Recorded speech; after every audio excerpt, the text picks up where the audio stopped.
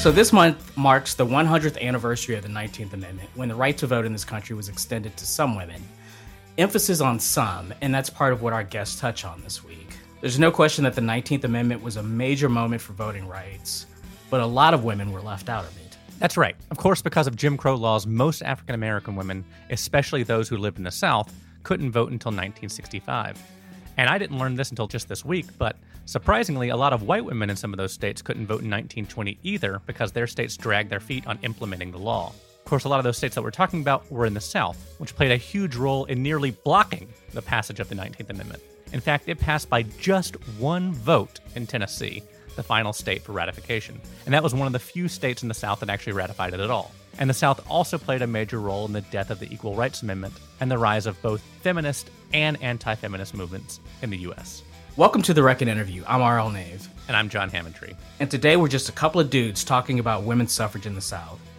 We're also talking about the South's role in larger movement for universal women's rights. Not only that, we talk about how Black women have always been at the forefront of movements for suffrage, civil rights, as well as other later movements. Yes. Today we're speaking with Dr. Marjorie Spruill, a South Carolina-based historian who has covered the long history of women's suffrage and voting rights in the South. She walks us through how male-led Southern governments tried to kill the idea of women's suffrage, in part because of their hatred of Black suffrage, and how suffragists worked to rally support in the South for the 19th Amendment. We also talked to Erin Haynes. She's an Atlanta area native and editor-at-large at The 19th with an Asterisk, a new nonprofit newsroom covering the intersection of gender, policy, and politics. Erin talks about the importance of the asterisk in her organization's name, how Black women have always led movements in the South, as well as the anniversary of the Voting Rights Act of 1965. The first, she notes, that we'll commemorate without the late Congressman John Lewis. So let's go ahead and get started with Dr. Marjorie Spruill on this week's episode of The Reckon Interview.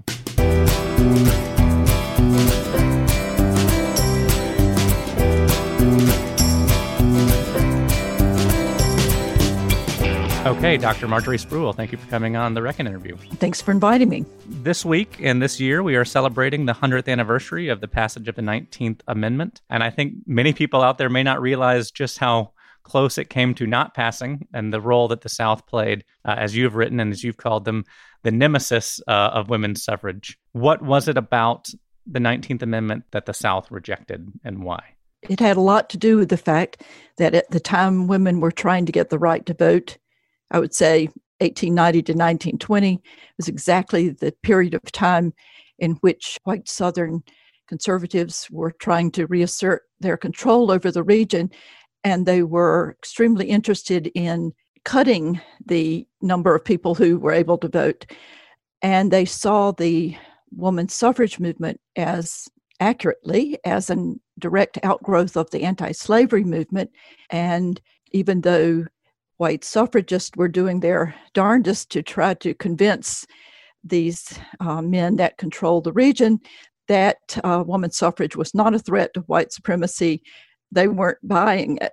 And they definitely saw it as a threat to white supremacy. And I think that's something that a lot of people, myself included, don't necessarily understand historically. It's not often taught that way, that, even before the war, the abolition movement and the women's suffrage movement, particularly up north, were kind of linked. And then once emancipation happens, suddenly there's really this kind of political infighting among women's suffrage groups about what to do when it comes to universal suffrage and the rights of African Americans. That's sort of right. Okay. Pretty much all of the people who were working for women's suffrage or women's rights before the Civil War were in the Northeast, some of them out in the Midwest, but all of them were for universal suffrage. But what happened was that when some of their allies, particularly the men, Wendell Phillips especially, said, we can't get both. We can't get suffrage for the freedmen and include women's suffrage in it at the same time. We're going to have enough trouble getting first the 14th and then the 15th Amendment through Congress and getting it ratified. And if we attach this super controversial issue of women's suffrage to it, we will probably not succeed. And so it was at that point that the women who were supporting women's suffrage and women's rights and were supporting equal suffrage for everyone, regardless of race or gender, had to make a tough choice about whether or not they were going to support the 15th Amendment anyway. And one group, led by Lucy Stone and Henry Blackwell and others, formed the American Woman Suffrage Association, headquartered in Boston. And again, even though they wanted women's suffrage badly, they said, as Lucy Stone put it, if anyone can get out of this pit, meaning disfranchisement, I've got to support that. And the Elizabeth Cady Stanton and Susan B. Anthony were very upset that they were being asked not only to support the 15th Amendment, they were being asked not to work for women's suffrage during that time, and to say that's going to have to wait for the future. This is the Negro's hour, was what Wendell Phillips said. And it was at that point that Susan B. Anthony said to him in his office, I'd rather cut off my right arm than work for suffrage for the Negro and not for the woman. But they really wanted universal suffrage at that point.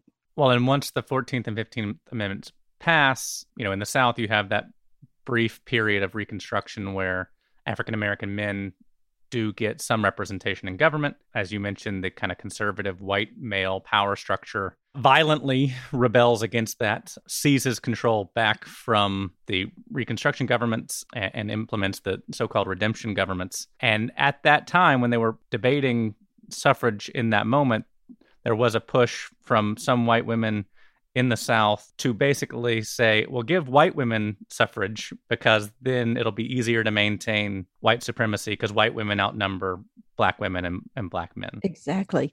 And they did this with the support and, in fact, at the suggestion of national American woman suffrage leaders, because they realized that if they were ever going to get a 19th Amendment, a federal suffrage amendment, that they were going to have some Southern support, that you have to have 2/3 of each house of Congress, and then it has to be ratified by 3/4 of the states.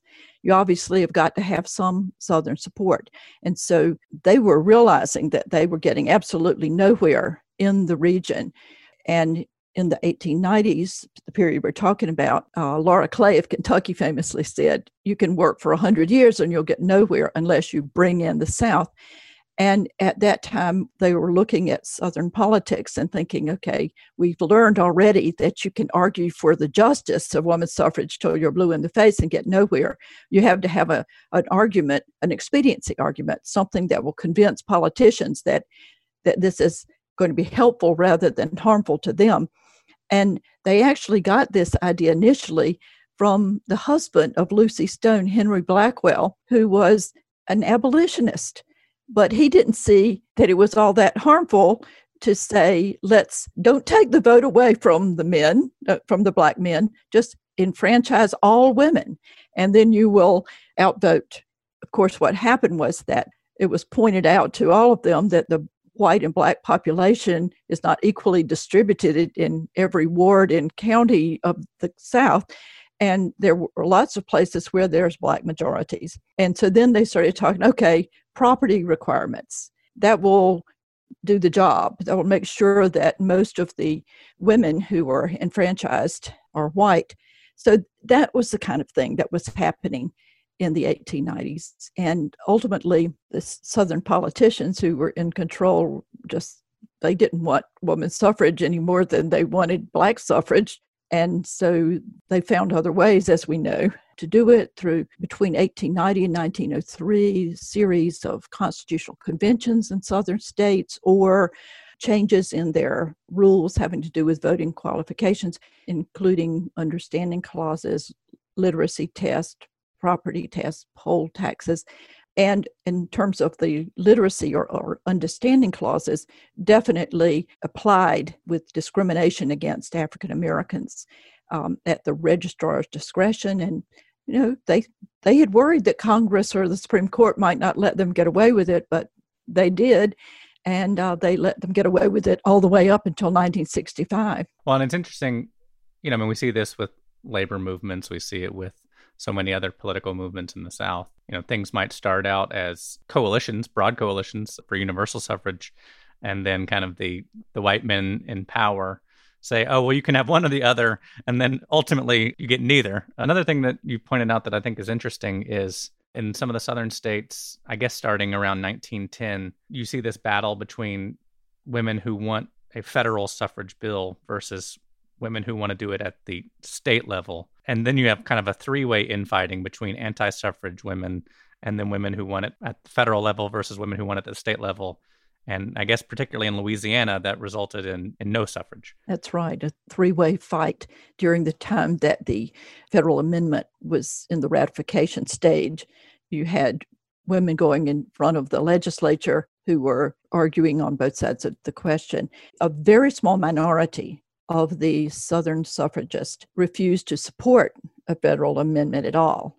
It was a very interesting case where a woman named Kate Gordon, who was a reformer actually in New Orleans, but one of the more negrophobic of the Southern suffragists, she was passionate about states' rights. And though she had been an officer in the national organization back in the 1890s and all, and would sort of threaten the South with a federal amendment if you don't give us the vote by state action. Push came to shove, she was going, oh, we can't do that, and besides that, the South is never going to do that. And you need to even stop bringing that up, because if you do, we won't get it. So she really changed her tune. And in the end, when it came down to Tennessee, she and Laura Clay actually went to Nashville and, as they put it, fought on the side of the hated anti-suffragists. Well, and it's interesting because I think an increasing number of people understand and recognize that after the passage of the 19th Amendment, the majority of African-American women, particularly in the South, did not get franchise until 1965 with the Voting Rights Act. What was also interesting that I didn't learn until reading some of your writing is that a lot of Southern white women didn't get the vote in 1920, that there were states that delayed implementation basically as long as they could.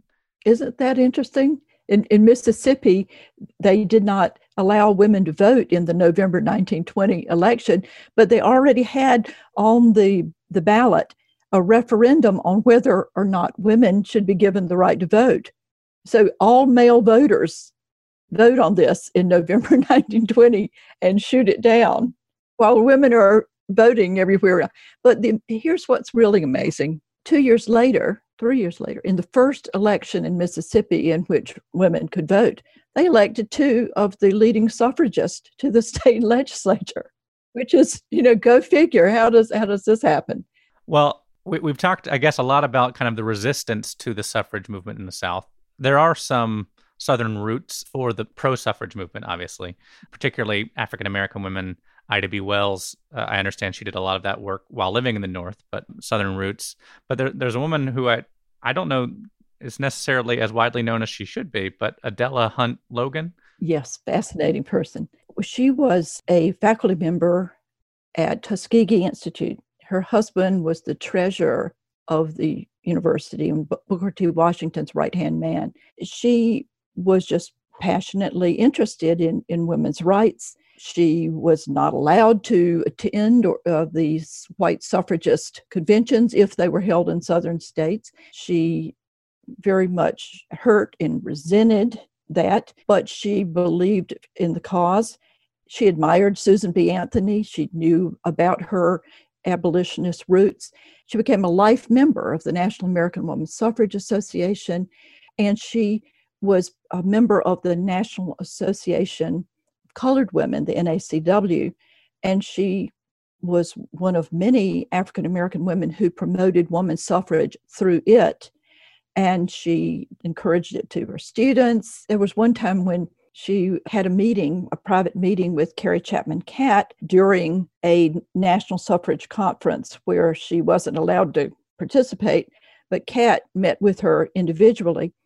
And she said afterwards, she slipped into the back of the room and attended the meeting because she said, I just wanted to see how, quote, the superior sister does things.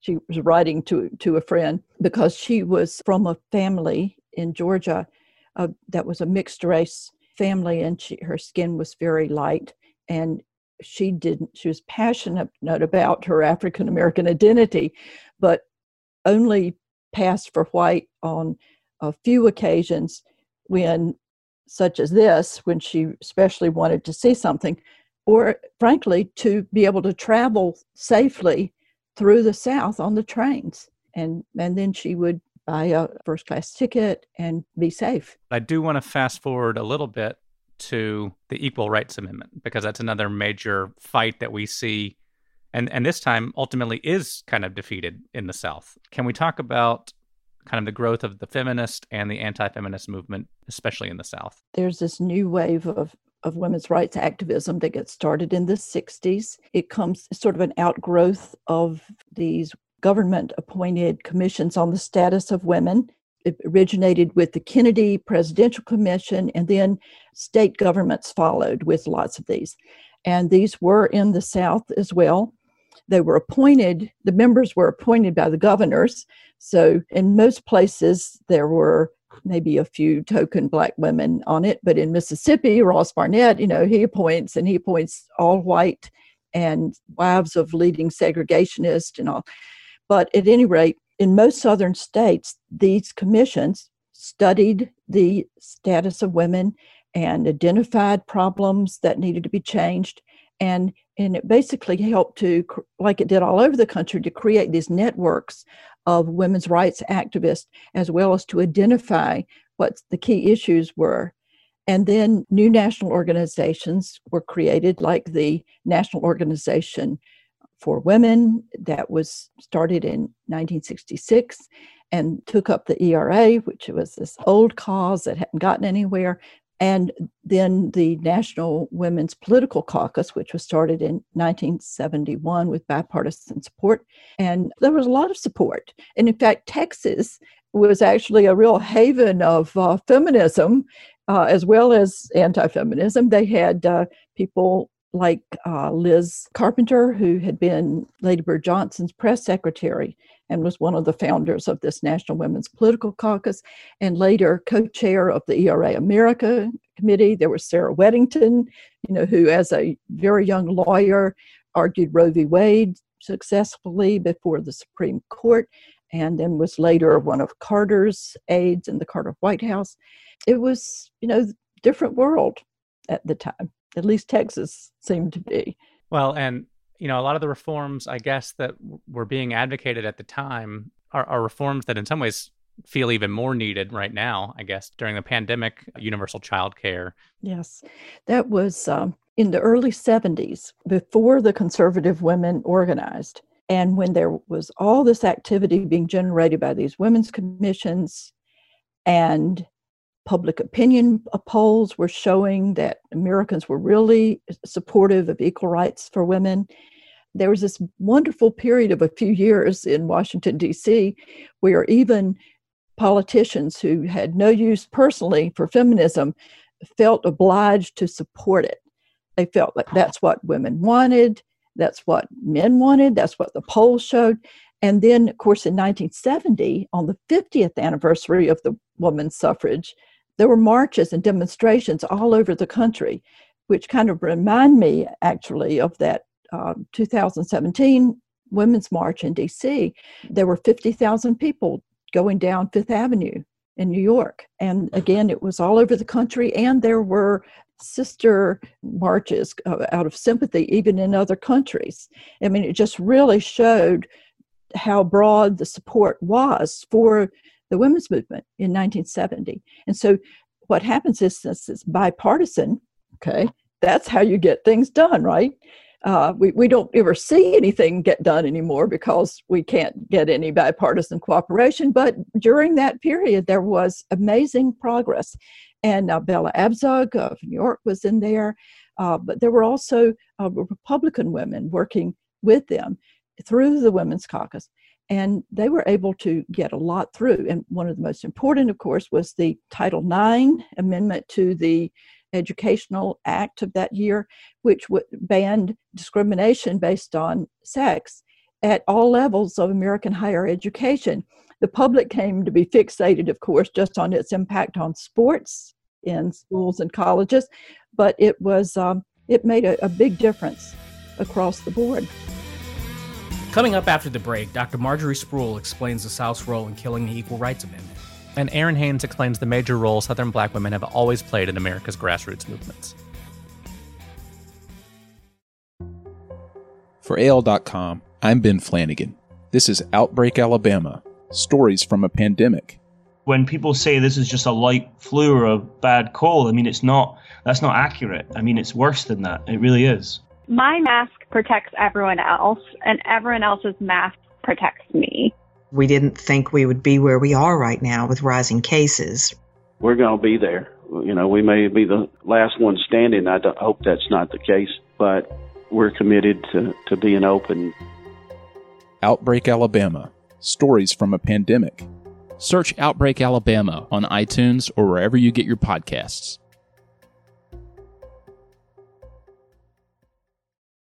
Now, we also saw two prominent first ladies get very involved with pushing for the Equal Rights Amendment. Betty Ford, but then also Rosalind Carter out of Georgia, who I didn't realize had been kind of one of the first ladies to have her own agenda in the White House that would sit in on meetings and things like that. Yes, Carter, when he was coming into office, he pointed out how she had been such a part of his business success and planes and kept the books, and she was the person whose opinion he most valued and wanted her to sit in on meetings and give him advice. And she did. Previous first ladies, only Eleanor Roosevelt had been quite as involved and active in that, and she still didn't sit in on cabinet meetings.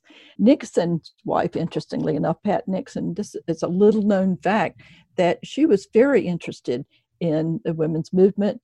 I suppose one reason, aside from opinion polls, that Richard Nixon thought that he had to at least give lip service to feminism was that at home, the women in his family, his wife and daughters, at least especially Julie Eisenhower, were very supportive of women's rights and the Equal Rights Amendment. And one time when there were suddenly two Supreme Court vacancies and Pat Nixon was lobbying him to appoint at least one woman, and he came upstairs, for dinner one night and announced that he had appointed these two men, and she wouldn't even speak to him.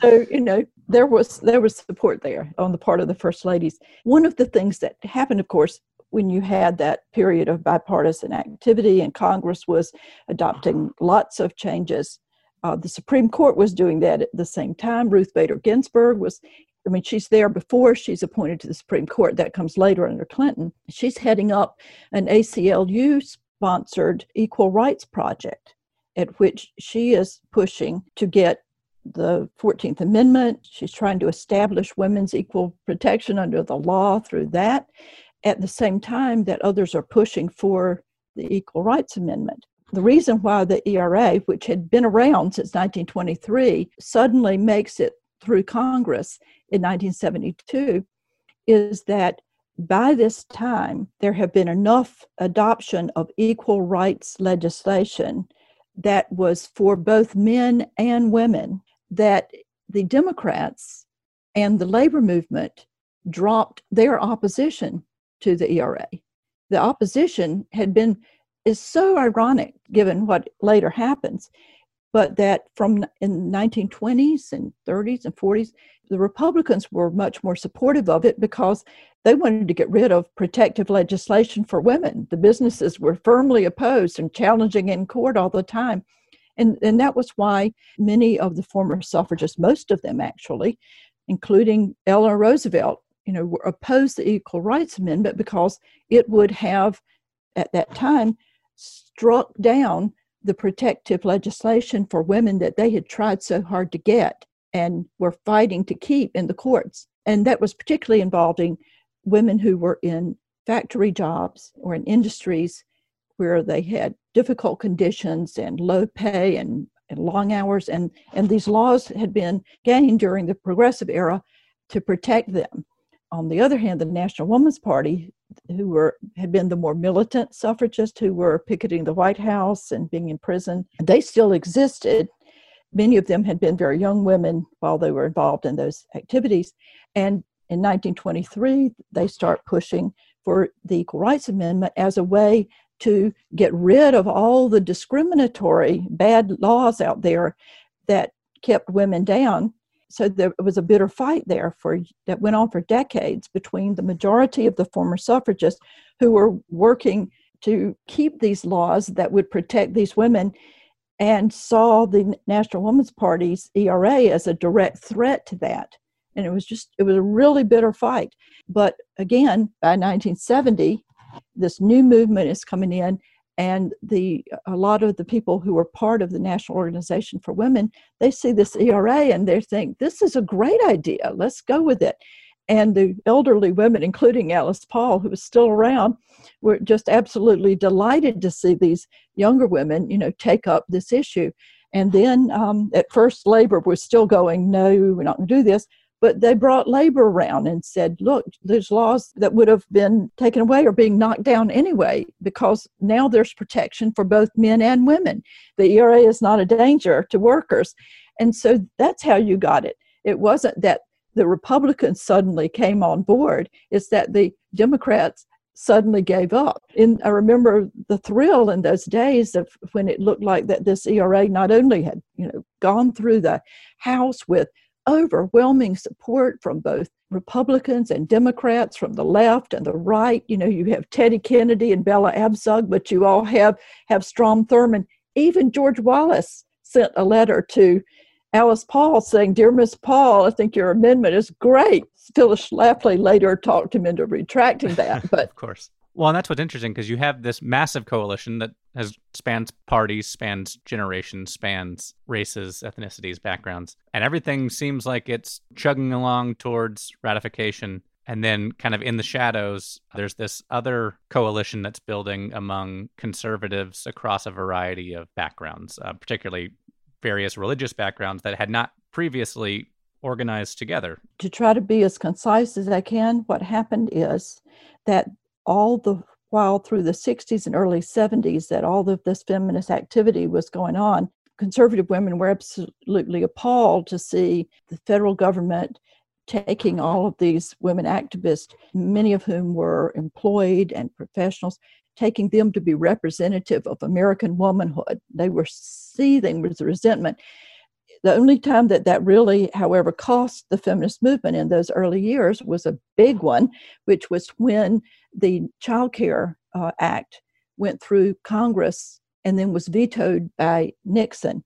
And that was because a conservative woman named Connie Marshner in D.C., working for the Young Americans for Freedom, saw this and raised the alarm. And they used all of these conservative mailing lists of Richard Viguerie and others to send letters all over the country saying, you got to object to this. And then, of course, Pat Buchanan, who was a speechwriter for Nixon, wrote this speech making daycare seem like a socialist, a communistic scheme. And Richard Nixon gave that speech, and the whole cause was set back a lot. But for the most part, these women were watching and not seeing this. And then in 72, when the ERA was about to be sent to the States in March of 72, Phyllis Schlafly got involved. And she had not been involved in the ERA issue before. Her party had been supporting it for years. She was absorbed in national defense issues, anti-communism, anti-Soviet Union, and she had not really looked at it. But some of her supporters encouraged her to look at it, and she saw in it ways that she thought it could hurt the American family and the society. And she wrote a famous piece on it in her Phyllis Schlafly report in February of 72 that went out, What's Wrong with Equal Rights for Women, it was called.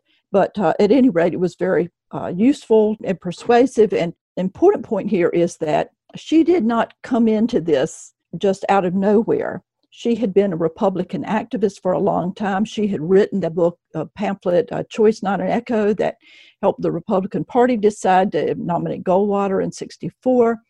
That was a debacle. The moderates and the liberals within the Republican Party were horrified by what it cost the party, it seemed, and they saw that she was about to rise to the presidency of the National Federation of Republican Women, and they were saying, no way. So they sort of engineered her defeat.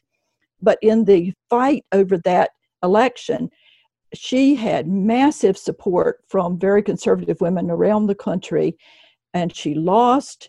But her losing that battle really set the stage for her forming this very successful movement against the ERA, because after she lost, she and a couple of thousand very strong supporters marched out, talked about what they were going to do. They didn't form a rival Republican women's group like they considered, but they kept together through a newsletter that she started at that point, the Phyllis Schlafly Report, a monthly newsletter that by 1972 had massive circulation. And also she held annual training conferences in St. Louis where she taught Republican women who were very conservative how to be more effective in getting conservatives elected within their party and getting candidates out there.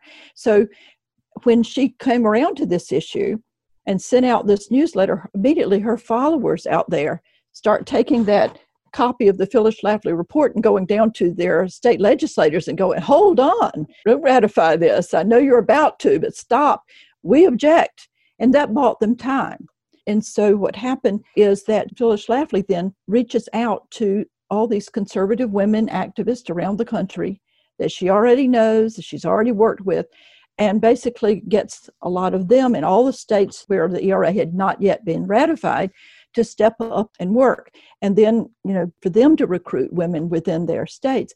Now, in the South, a number of these women had been involved in the massive resistance movement against integration.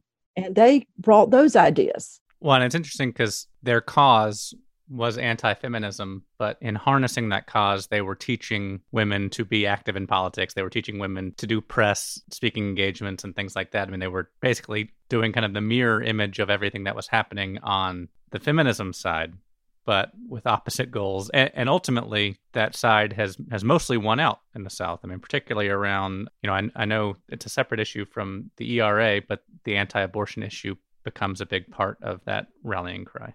Yes. In the early 70s, at the time of Roe, when the anti-abortion movement was first getting going, the anti-ERA and the pro-life movements were separate, and deliberately so. Both groups wanted to be running a single issue campaign so that therefore you can maximize the number of people that are in it. One of the main points that I argue in Divided We Stand is that in 1977, there was a series of congressionally sponsored state conferences leading to a national conference where women of America were invited to come together and vote on delegates and on resolutions and to create a document called the National Plan of Action that was supposed to guide Congress and the president on future policy regarding women. And it was set up still in the time period where both parties were supporting the feminist movement and where Gerald Ford was president, and then it was inherited by Carter. Both of them appointed all feminists to lead it. That was bitterly resented by Schlafly and other conservative women. And so when they began these state-by-state meetings open to all citizens of that state, it became a massive, unexpected Armageddon of sorts, where both sides were trying to turn out their supporters to be able to get their resolutions adopted, to get their people elected as delegates to go on to the national, so that the final document that came out, would reflect their view. And I argue that in those fights in all of the states, that was really where this ERA coalition that had started earlier, that was drawing in different religious groups that were committed to male leadership in home, church, and state, and who felt that their way of life, their ability to live according to their religious dictates were being threatened. And that included the conservative Protestants, but also conservative Catholics and Mormons, who played a very big role in the anti-ERA movement, and even a smaller number, but Orthodox Jews. So those people had worked together, but the ERA had sort of been largely stopped by 1975. We didn't quite realize it at the time, but it had. Basically, they just resented the fact that, wait a minute, we thought we had made our point that not all women are feminists, and now you put money into this conference and you put it in the hands of feminists. And so we're going to fight this all the way and take control of the message that goes out. So basically, as you organize in each state to challenge feminists for control of your state meeting, that's when they reached out even more to all of these groups and brought them together in an effective working coalition. And as the feminists put together their resolutions, and it was clear that it wasn't just the ERA and equal education and equal credit, that it was also support for freedom of choice on abortion and publicly funded abortion for those who needed it. And that also 1977, when these state meetings are going on, coincides with when Anita Bryant creates this massive movement against gay rights. All of these state meetings that got really hot, and there were racial issues involved because the feminists were a diverse group of leaders, and they went out of their way to make sure that the delegates were also very diverse and really supportive of minority rights. And a lot of the people who were on the other side, the conservative side, it included a number of people who were hostile to the civil rights movement. And some of them were members of the John Birch Society, and some of them were involved with the Klan. And both the Klan and the John Birch Society and the American Party all declared their support for the conservative women trying to challenge feminists over these things. It just was a huge polarizing event. And what ends up happening is that these state meetings result in major fights in every state and territory even, whereas the battles over ERA had happened mainly in about 15 states. But this thing ended up inadvertently producing a backlash because these fights took place in every state. And so it basically creates the religious right, and it also creates this very determined group of pro-family activists who now are united with the pro-life movement. In fact, they hold a massive rally in Houston, Texas during the National Women's Conference, which was ultimately held there. And they call it's organized by Lottie Beth Hobbs, with Schlafly coming as a speaker, and it's called the Pro-Life, Pro-Family Rally. And they're together now, and it sort of stays that way, bringing these two groups together. A lot of the men like Paul Weyrich, founder of the Heritage Foundation, they saw the power that anti-feminism had to politicize, mobilize, and unify religious conservatives. And so the Republican Party dropped its 40-year record of support for the Equal Rights Amendment and took a firm pro-life position and more or less declared themselves the party of family values. Well, and 40 years later, it seems like that divide, as you were just talking about, that was really driven by powerful women on both sides, continues to be the dominating force in American politics. We're now 100 years after passage of the 19th Amendment and 50 years after these women's conferences. Do you see that dividing line breaking a little bit? Are we starting to see, at least, probably not on the abortion issue, but certainly on an equal rights amendment, things like that, some shared understanding between conservative women and liberal women? I'm not seeing a lot of progress in terms of conservative women and liberal women getting together across these lines. I think things have gotten baked in so fully that it's difficult to make progress. Many people thought that, including me, that women of all ages would rally around Hillary. I thought mainly that Democratic women of all ages would do that, but I never, having studied all this, I didn't expect that conservative women were going to do that. But a lot of people did, and they were surprised when she lost to Trump. We're all surprised. But what happened is that the religious right got firmly behind Trump. When Hillary Clinton lost, that really woke up a lot of people who had not seen the feminist movement as necessary anymore, who thought, okay, thanks for getting us Title IX in the old days. And a lot of younger women were caught up with worry about student debt and to a certain degree about abortion, but they even felt secure there.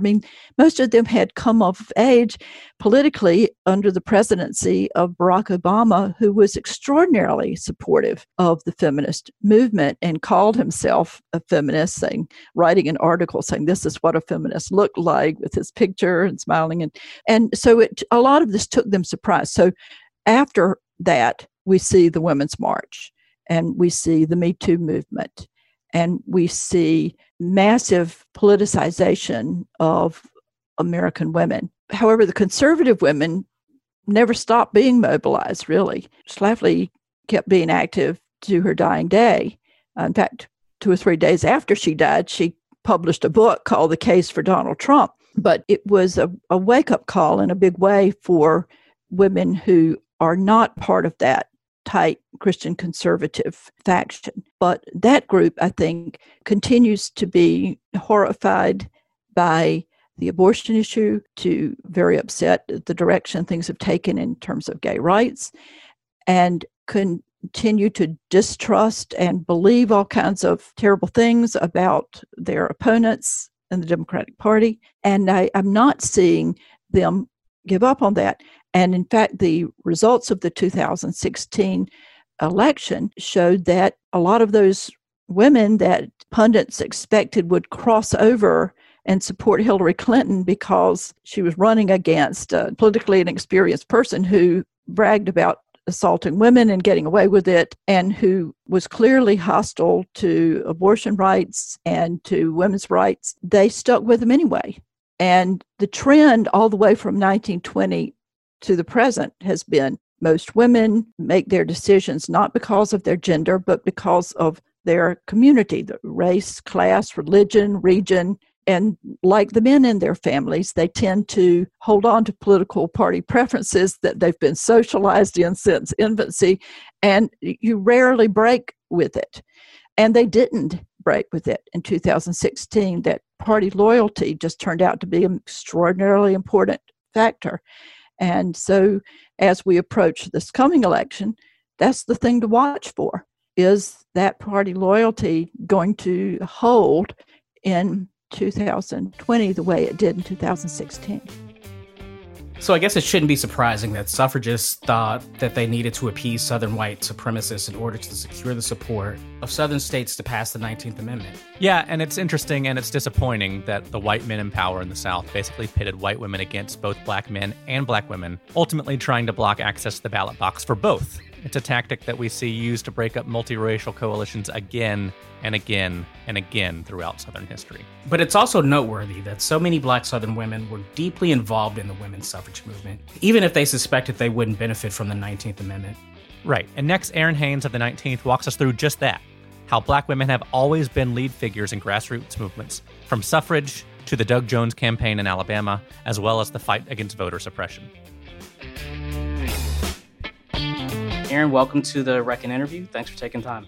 Thanks for having me. Hey, y'all. First, I guess I should say happy belated Women's Suffrage Day and congratulations on the official launch of the 19th website. But it's the 19th with an asterisk. Could you talk about the 19th and what that asterisk represents? Yeah, we certainly are a newsroom named for the 19th Amendment, but with an asterisk. And that asterisk really represents the omission of women of color, black women in particular, who had to fight twice as hard to get the right to vote. That came with the Voting Rights Act of 1965, the 55th anniversary of which we actually celebrate tomorrow. I mean, that's not to say that black women, were not involved in the suffrage movement. Absolutely involved. I mean, but they were not given full access to the franchise. White women actually were very divisive in the suffrage movement, advocating really for the right to vote for themselves at the expense of black women. So you had champions like Ida B. Wells, like Anna Julia Cooper, like Mary Church Terrell. I mean, these women were also absolutely suffragettes, but their work had to continue even beyond 1920 because white women were not really equal partners in bringing them along, really prioritizing their race over their gender at the end of the day.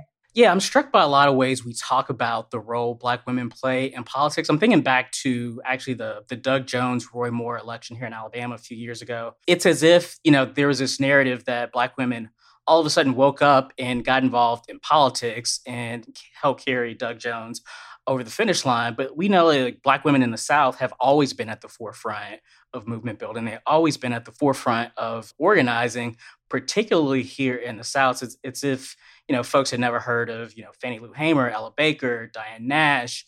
But I mean, I think if there's a shift happening, maybe it's towards more women moving from sort of organizing roles to actually being candidates? Absolutely. Well, I mean, I think a couple of things are happening. One, you're absolutely right. Black women have been the vanguard of our democracy for generations, right? Even before we had freedom, even before we had the right to vote, we were trying to do the work of perfecting this democracy, right? Yet we were not always given credit for that. I think that absolutely you had women during suffrage, during the civil rights movement, who were doing a lot of that work and who were not credited for it. And, so certainly that is one thing that is very different about our current moment, is that Black women are really front and center in the continued battle for voting rights, for voter turnout, and really just are not asking for, but really demanding the power that they have earned and that they deserve for their decades and generations of work in this country on behalf of our democracy. And so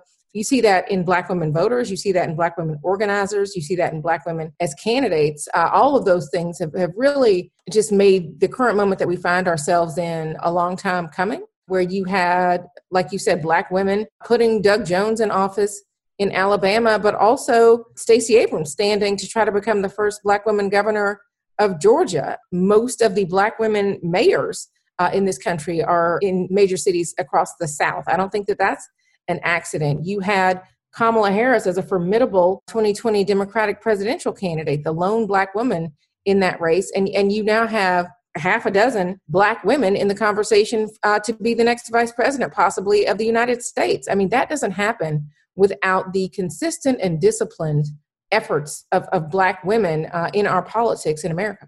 Yeah, because there's always been this kind of mentality that, pushed by the establishment, that like people have to wait their turn. And, we've seen women are subjected to it, Black women, other women of color, even young folks. I mean, we're looking at some of these other upsets around young candidates who are going up, and I'm talking about Democratic candidates who are going up against, establishment folks and beating them down. But I think it's interesting that like we do a lot of the same things we do with women when we talk about young voter. There's this narrative that, young people are apathetic and uninformed. But we often don't talk about the other piece of that, which is the concerted efforts to suppress voting, to make it very difficult for certain people to vote, particularly young people. I mean, in a regular election year, like it's very difficult to vote absentee. Can only imagine what kind of a mess it's going to be this year in the middle of a pandemic. Yeah. And we're seeing polling saying that young folks are very, very interested in this election and yet have no idea how they're going to participate in this election, given that it's a pandemic, given the process around mail-in voting. They don't feel like they have enough information to participate in an election that they're very excited about. So, I think there's definitely something there. You see a lot of Black men also across the South becoming mayor who are younger, right? Who have challenged a status quo. You think about, just the mayor of Selma, Birmingham, and Montgomery alone, right? Those mayors are all young Black men, in cities that were, sites of the civil rights movement 2 generations ago. Like, that is remarkable and challenging in some cases, people who had been in power for decades. And so I think that is a shift that you're seeing, and we are starting to have a conversation. You think about another son of Alabama, John Lewis, just passed away last month, and really in leaving us, really wanted to pass that torch on to a new generation of Black leadership that does seem ready to kind of take that mantle, if this national reckoning on race is any indication. Coronavirus is a voter suppression tactic in and of itself. Just in your observations covering, this campaign from a national perspective, beyond making it, more difficult to do mail-in ballots, are you seeing other things that people should be on the lookout for? Yes. The pandemic is definitely political for folks, especially for Black folks. That is certainly true of the Black voters that I'm hearing from in this moment. The dual pandemics of coronavirus and racism are on people's minds, even as they are thinking about the election that is some 90 days ahead of us. And the conversation around mail-in balloting, raising the specter of voter fraud or like corruption around this election, Black people know what they're hearing when they hear, that kind of rhetoric. They were already, headed into 2020 very enthusiastic about participating in this election, and told me that they were mainly focused on defeating the incumbent president in November. And so the other part of this is voter education is going to be hugely important, especially, for the Black community, and especially in areas where you have historic disenfranchisement that makes a lot of Black folks really feel better about actually casting a ballot in person, right? So conditioning them to the idea around absentee balloting as a vote that they can cast with integrity is going to be hugely important. But also just folks are in survival mode here in this pandemic, right? If you have to think about how you are going to pay the bills, frankly, the looming evictions that could be a real possibility and a threat for especially communities of color that is looming. If you don't have an address, how are you supposed to vote absentee, right? So that's also a part of this and a part of, the potential voter suppression piece. But also, talking to voting rights activists, what they tell me is that voter suppression vis-a-vis this pandemic is also psychological, right? If you are, being given all these messages about the uncertainty around the integrity of our election, right? That kind of reinforces the idea that maybe your vote doesn't matter. Maybe your vote's not going to count, right? So what's the point of me possibly mailing in a ballot that may never be counted, or going to stand, in a long line for a vote that may not count? That is the psychological effect of voter suppression that I don't think that we talk enough about, but that is very much part of what voter suppression looks like in the 21st century. Yeah, we try to equip folks with tools and resources. You talked about some of the voting rights advocacy groups that you've talked to. Who are the groups and individuals who are really either pushing back and fighting against voter suppression, mobilizing folks to register and vote? I'm thinking of groups here in the South like Woke Vote, Black Voters Matter, Stacey Abrams's Fair Fight. Who are those folks that people should go to really for that good voter education that you say is going to be so important this November? Well, I think you just answered your own question, right? Those are the main groups that are leading the fight. And also, just note, those are all led by Black women, which again, just underscores the role that Black women have continued to play in our democracy, understanding that the vote is something to be defended, it is something to be protected, and it is something to be fought for each and every cycle up and down the ticket. So, we're seeing Black women doing that again, even in the midst of a pandemic, trying to get creative, figuring out ways to make sure that their communities can vote safely and participate fully in this democracy is absolutely something that I'm hearing from all of the groups that you mentioned as what they're very focused on headed into this fall. But I think because we are seeing a lack of response really at the federal level in terms of election protection in a pandemic, right? Making provisions for folks to be able to vote, it is going to fall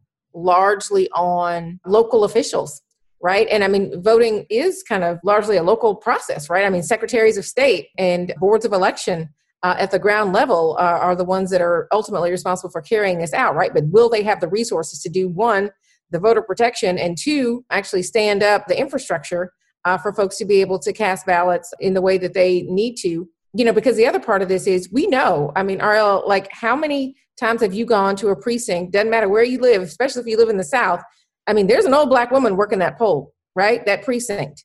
And it's the same one that was there, especially, in the community I grew up in, right outside of Atlanta. Same poll workers pretty much from the time I turned 18 to the time I, graduated from college and moved out of my mom's house, right? Black women and older folks tend to be poll workers. They tend to volunteer. They tend to be the ones that are able to do that work, right? And we know there are going to be fewer of those because that is also the vulnerable population for coronavirus, right? So if you have fewer poll workers, that means you have fewer precincts. Fewer precincts equals longer lines. So really, standing up a widespread mail-in voting can mitigate what we are almost sure to see in the loss of precincts across the country, just because the infrastructure just is not going to be what it is under normal circumstances. Yeah, and you mentioned the anniversary of the Voting Rights Act, the 55th anniversary, which you note is the first we've had without Congressman Lewis. And the crazy thing about it is because of Shelby v. Holder, there's a lot that we don't know that we don't know. We know that since 2014, when a lot of these states came out from under pre-clearance, lots of precincts and polling places have closed, but it's really hard to document. We've tried to document them as journalists, and it's very difficult because there's no longer any reporting requirement to the federal government. Right. And when you take a Section 5, right, what you're left with is Section 2. which, folks don't have to get permission to do certain things anymore. And then, injustice or harm has to be proved. It's on, those communities to say that whatever laws are being passed or changes are being made would be harmful to them. They have to show that and prove that, as opposed to, those jurisdictions having to go through a Department of Justice before they make those kinds of changes. Yeah. I mean, and after the fact, the election has happened. And then you have to, claim that there was a violation of the act. I'm thinking of, I don't know if I want to say how far we've come, but, in 2014 in Ferguson, which you and I both covered, I think we were ships in the night. It would have been political suicide for a lot of politicians to embrace Black Lives Matter, to condemn Darren Wilson, the officer who killed Mike Brown in my hometown of St. Louis. But, we've seen a lot of very strong condemnations from surprising places about the killing of George Floyd by police in Minneapolis. And I don't want to get all kumbaya with it, but is there, does that tell us that maybe some of that energy might spill over into, regardless who wins the White House, regardless what the composition of Congress looks like, might there be opportunities for people to say yeah, maybe we do need to take a look at reinstating some pieces of the Voting Rights Act. Congresswoman Sewell from Alabama has a bill. It's passed the House. It's not passed the Senate. Might we keep that energy? Well, I think what it suggests is that attitudes are changing, right? And that's always the first step, is when you get, a plurality of Americans that are open to the idea of systemic racism, for example, persisting in this country, right? When you have folks who are beginning to understand that maybe the police don't treat everyone equally in all communities across this country, right? I mean, that is the beginning of that conversation. But I do think that that is where we are in large part for the majority of America. Obviously, this is a conversation that Black folks have been having in this country for a long time, or trying to have in this country for a very long time. But what is different about this moment, or what feels different, is that you have white folks literally willing to finally have some skin in the game on this. And that is frankly what is required for real progress and the kind of structural change to systems and institutions that these folks who have been in the streets are calling for. So I do not attempt to predict anything in our current socio-political climate. I have not done that for some time. But what I would say is that, like I said, it feels different. The potential for change is certainly here, but I think that we are only at the beginning of that work. And so it remains to be seen who and how much will there is to actually go the distance to bring about the kind of progress around inequality that is frankly long overdue. And that's our show. Thanks again for tuning in to another episode of The Reckon Interview. We're commemorating women's equality all week. We'll have some exciting projects coming later this week, including online events with descendants of major African-American suffragists. So be on the lookout for that. Thank you to Dr. Marjorie Spruill. You should check out her book, Divided We Stand, from your favorite local bookstore if you want to learn more about women's movements in the South. And to Erin Haynes, whose work you can find at 19thnews.org. This episode was executive produced and co-hosted by me, John Hammondtree. And me, R.L. Nave. And it was edited by Abby Gibson at Edit Audio. Subscribe to The Reckon Interview wherever you get your podcasts, and please leave us a 5-star review. Check out our new website, reckonsouth.com. Follow us on social media, all of the above. And until next week, thanks for reckoning with us.